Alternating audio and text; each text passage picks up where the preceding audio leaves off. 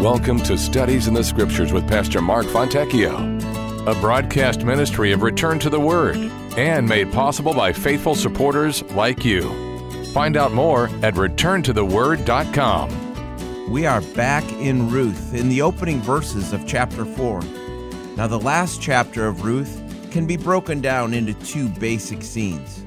The first scene is at the gate of Bethlehem, which is pretty much the legal setting of a court. The second scene is in the latter half of the chapter with Ruth giving birth to a child.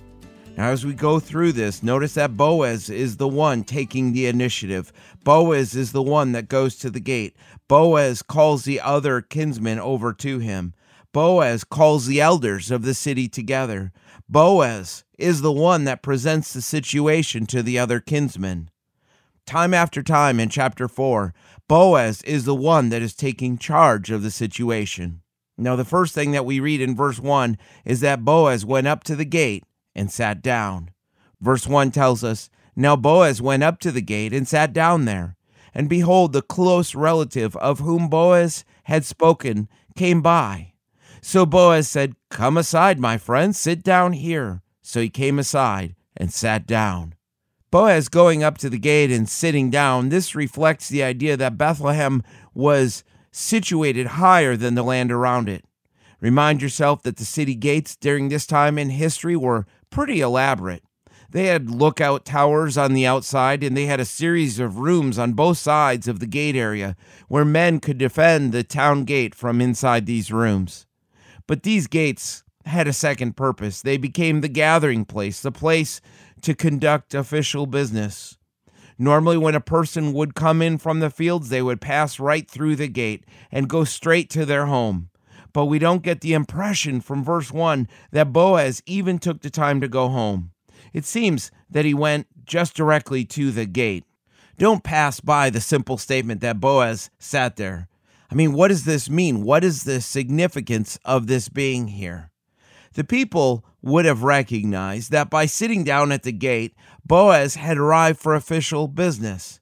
Typically, they had benches inside the rooms that made up the structure of the gate. And if you sat down on a bench, you were making it known that you had official business to do. But notice the sovereignty of God in the next part of verse 1. Boaz sits down, and behold, the close relative of whom Boaz had spoken came by.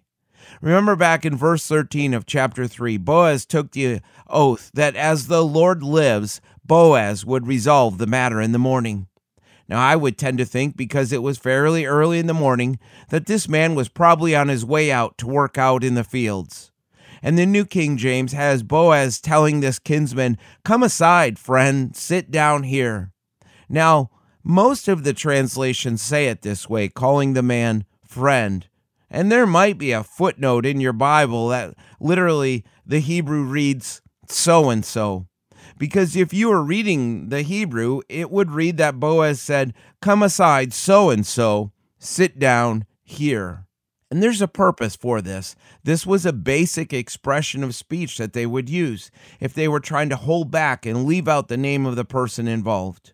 Follow the details of the book. The human author of Ruth has been very careful all throughout the book to preserve the names of the people involved.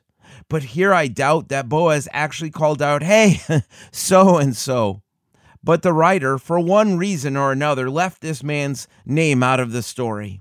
Some say it was to keep the focus on Boaz and not on this other man.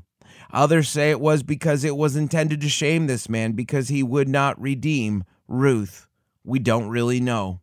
With verse 2, Boaz now takes the next step. Verse 2 teaches, "And he took 10 men of the elders of the city and said, 'Sit down here.' So they sat down. He gathered together men of the elders of the city, having them sit down to witness the events. Boaz had to gather together enough men to constitute a legal assembly. The men needed to be citizens of Bethlehem. By reading that these men were elders, it means that they were men that were responsible for the administration of the town. The fact that the elders of the town left whatever they were doing to come meet with Boaz gives us another indication that Boaz was a man of some standing. So now at this point you have Boaz, and you have Mr. So-and-so, and then you have 10 elders of the city gathered together as witnesses. With verse 3, we see that Boaz wasted no time, and he got to the heart of the matter. Notice what he said. Then he said to the close relative, Naomi, who has come back from the country of Moab, sold the piece of the land which belonged to our brother Elimelech. In verse 3, what is the core issue that Boaz is bringing up? It is Elimelech's portion of land, which goes back to the dividing of the land among the tribes and clans of Israel underneath the leadership of Joshua. According to the Mosaic law, this land was never to leave the family. Boaz reminds this man that the owner of the land was their brother. In other words, Elimelech was a relative to both of them. Now, we've looked at Deuteronomy 25 before, which dealt with the immediate brothers of a man that died. How closely related Boaz and this other man were, we can only speculate. But let's look at something in Numbers chapter 27. And remind yourself that the passage in Deuteronomy 25 deals with the widow of a deceased brother. Here in Numbers 27, the issue doesn't deal with the widow, but deals with the inheritance of a man that dies without children. Numbers says, starting in verse 8, And you shall speak to the children of Israel, saying, If a man dies and has no son, then you shall cause his inheritance to pass to his daughter. If he has no daughter, then you shall give his inheritance to his brothers. If he has no brothers, then you shall give his inheritance to his father's brothers. And if his father has no brothers, then you shall give his inheritance to the relative closest to him in his family, and he shall possess it. And it shall be to the children of Israel a statute of judgment, just as the Lord commanded Moses. When it came to land and property, the word of God told them to work their way down that list to the closest living relative. It seems that the custom that the Hebrews had was to follow this same practice when it came to the widow and the responsibility of raising up an heir to the dead relative. Now, our text back in Ruth does not tell us exactly how each man was related to Elimelech, but Mr. So-and-so, this other relative, was of closer relation to Elimelech than Boaz was.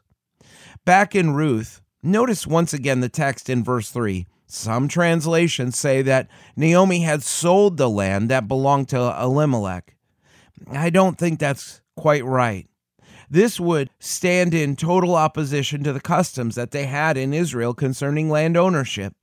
As a widow, Naomi would have been in no position to sell the land. In fact, if you think back to Numbers 27, the land would pass down to a son or daughter, brother, uncle, or other near relative, but there's no hint of a widow being allowed to claim the land. This is why in the nation of Israel we see such a focus in the Mosaic law about the need to protect the widow, because when a husband died, the wife lost everything. So first of all, the land would have transferred to either a son or daughter of Elimelech, or the closest living male relative. It really would not have been Naomi's to sell. Second, think with me that if Naomi would have sold the land before this, I doubt that Ruth and Naomi would be so poor. The word that is used, that is translated as sold in the New King James, it definitely can mean sold, but it doesn't always mean this. Oftentimes, the word is used simply to mean to hand over. In this situation, I think this is a better translation of what is taking place. Now remember, according to passages such as Leviticus 27, after 49 years, the Jews had the Jubilee year. During the Jubilee year, all land would go back to the original owner. So in some aspects, you never had a true sale of land that was permanent. Land could be handed over to another person until the next Jubilee year, but eventually it would go back to the original family. And when land was handed over to another person, this person now had the right to use the land until the next Jubilee year. The issue involved was not really ownership. The issue was not Naomi selling the land that belonged to her deceased husband. It wasn't hers to sell, because ownership of the land would go to either a son or daughter, if need be, or the next living male relative. Now, at this point, this leaves us to ask the question, what happened to Elimelech's land while he was in Moab? I have to think that moving to Moab was a last resort. I must think that before Elimelech would have done such a drastic thing to move his entire family to Moab, he would have tried just about everything else before this, keeping in mind it was considered shameful to move to Moab. So before Elimelech would have moved his family, I believe that most likely he would have handed over his land until the next Jubilee for money to someone else. Once the money from this was used up, then Elimelech would have been left with two choices. Either sell himself into slavery, which the practice of a poor man selling himself into slavery is outlined in Leviticus 25, or he would have been forced to move to a place where food was available. Being that he had a family, Elimelech chose the lesser of two evils. Remind yourself that 10 years had gone by. Not only had Elimelech and his two sons died in the land of Moab, but the clear impression from the book of Ruth is that when Naomi got back to Bethlehem, the land of Elimelech had fallen into the hands of someone outside the family. Elimelech probably gave it up for cash before they moved to Moab. Either way, when Naomi and Ruth returned, they could not just simply reclaim the land and begin making a living from the land. Instead, we saw that they were left scavenging for food. The land was now in the hands of someone else. But take a look at verse 4. And I thought to inform you, saying, buy it back in the presence of the inhabitants and the elders of my people. If you will redeem it, redeem it. But if you will not redeem it, then tell me, that I may know. For there is no one but you to redeem it, and I am next after you. And he said, I will redeem it. Now, so far this is all about land. But let's head over to Leviticus 25, and let's pick up chapter 25 of Leviticus with verse 25. There it says, if one of your brother becomes poor and has sold some of his possessions, and if his redeeming relative comes to redeem it, then he may redeem what his brother sold. Or if the man has no one to redeem it, but he himself becomes able to redeem it, then let him count the years since its sale and restore the remainder to the man to whom he sold it, that he may return to his possession. But if he is not able to have it restored to himself, then what was sold shall remain in the hand of him who bought it until the year of Jubilee. And in the Jubilee it shall be released, and he shall return to his possession. There was really two issues taking place in our text. Not only was there the issue of who was going to take care of Naomi and Ruth and raise up the family name, but the other issue was who was going to take care of the land that Elimelech must have handed over to someone else. Eventually, in roughly another 40 or so years, it would return to the family again in the year of the Jubilee. But that's still a long way off. And if someone didn't continue the family line with Ruth, there would be no family to return the land to. So based on this passage in Leviticus 25, a family member had the right to redeem the land without waiting for the year of Jubilee. So let's head back to Ruth again and understand that as we go through this, Boaz was following this exact pattern of how they conducted the official business in that day. Once they had the elders of the city sitting down as witnesses and both parties were sitting, Boaz announced the occasion for calling them together.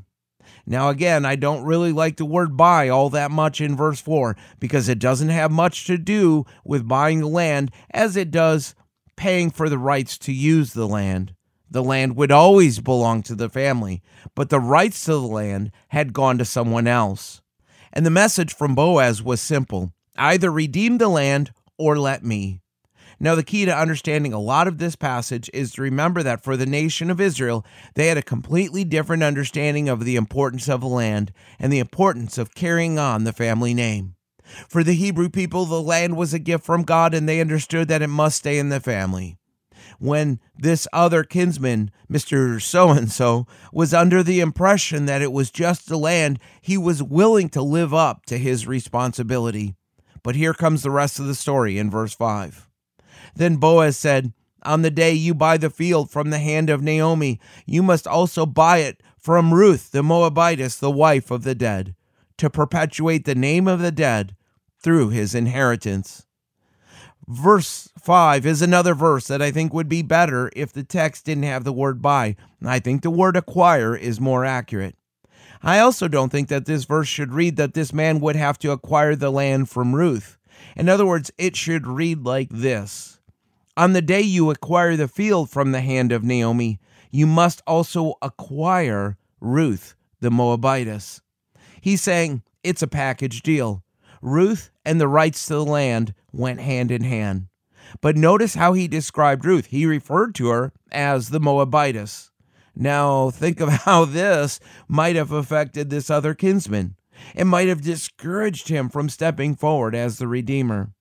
But from Boaz's point of view, this was a true statement. It was something he should have definitely made known to this man, but it also had the potential to affect the outcome because people from Moab, come on, they were not exactly popular in those days. But what was made clear through this process is that the family lineage of Elimelech was holding on by a weak thread. Naomi was an elderly widow past the age of childbearing, and Ruth was Elimelech's daughter-in-law from Moab. Redeeming Ruth was the only hope for redeeming the family line. Whoever redeemed the land must also marry Ruth and father a child through her on behalf of Elimelech and on behalf of Mahlon. Notice the purpose of this is listed at the end of verse 5. It was to perpetuate, or literally to raise up the name of the dead through his inheritance. Now, we've looked at Deuteronomy 25 before about the responsibilities to raise up a son for a dead brother. And as we've made mention before, neither man was legally bound to follow Deuteronomy 25 because neither man was a direct brother of Mahlon.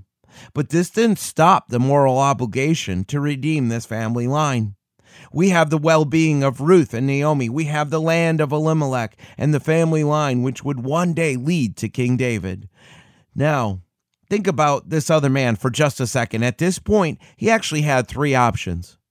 First, even though he was not legally bound to do so, he could accept moral responsibility for Elimelech's estate. He could redeem the field, marry Ruth, and ensure the well-being of Naomi. This obviously would have been an honorable course of action.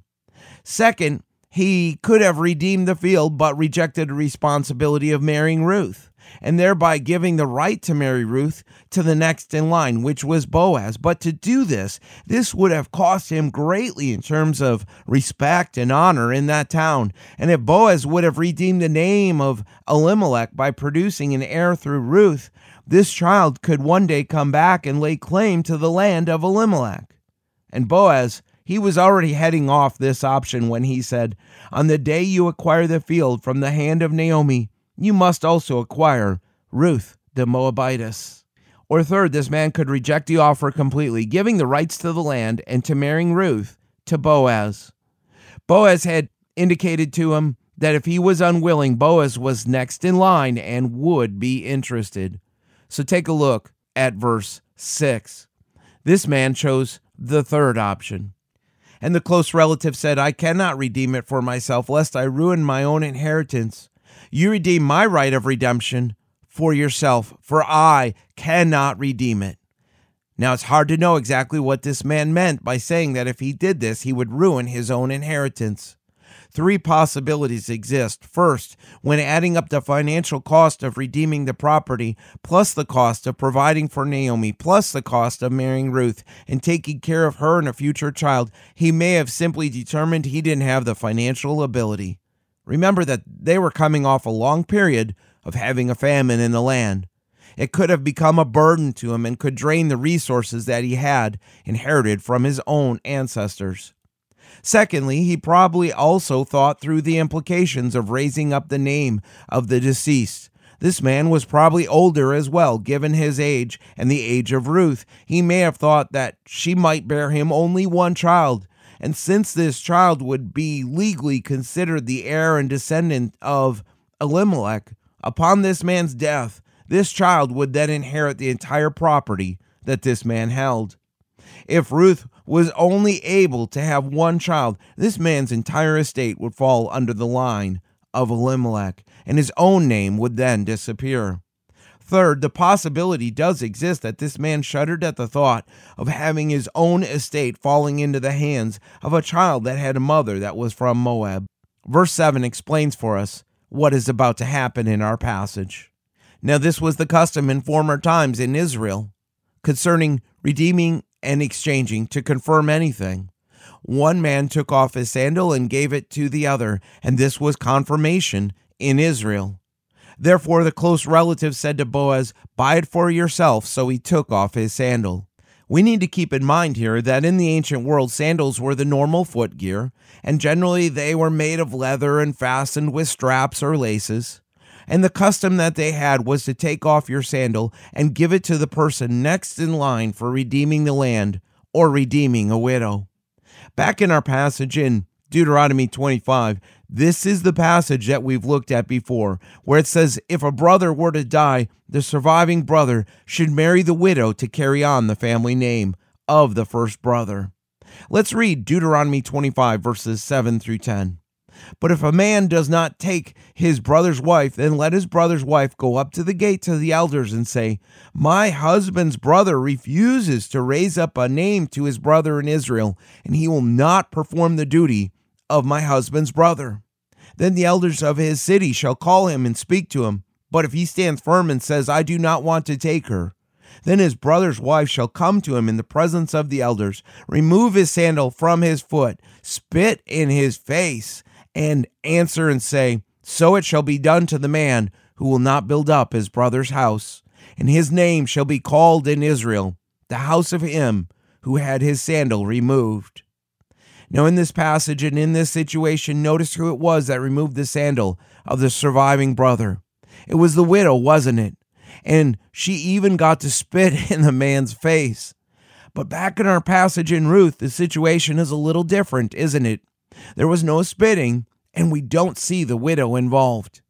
Now think about this with me. The fact that the human author of Ruth mentions that this used to be the custom in the former times in Israel teaches us that at the time of writing this book, it probably was no longer the custom, that things had changed. And verse 7 was put in to explain the custom to those living in the day that this book was written. Because remember, some time had passed between the events of this book until the time it was actually written down. This man was symbolizing with the handing over of his sandal that he was giving up his rights to have the opportunity to redeem the land and to redeem Ruth. It would now pass to the next in line, which was Boaz.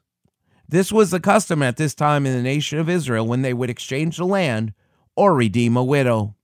This is the way that they would make things official. This is the way that they would confirm things during this time. Speaking of time, this is where we'll have to stop, picking up the rest of chapter 4 in our next study together in Studies in the Scriptures. Return to the Word Ministries is committed to teaching the full counsel of God's Word and the gospel of Jesus Christ. For more about our ministry, please visit returntotheword.com.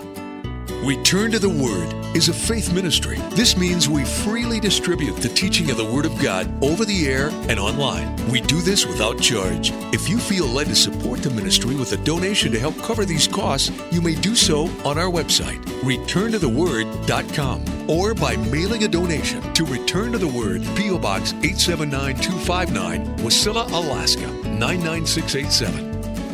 Thanks for listening, and we pray that the Word of God will be a lamp unto your feet and a light unto your path.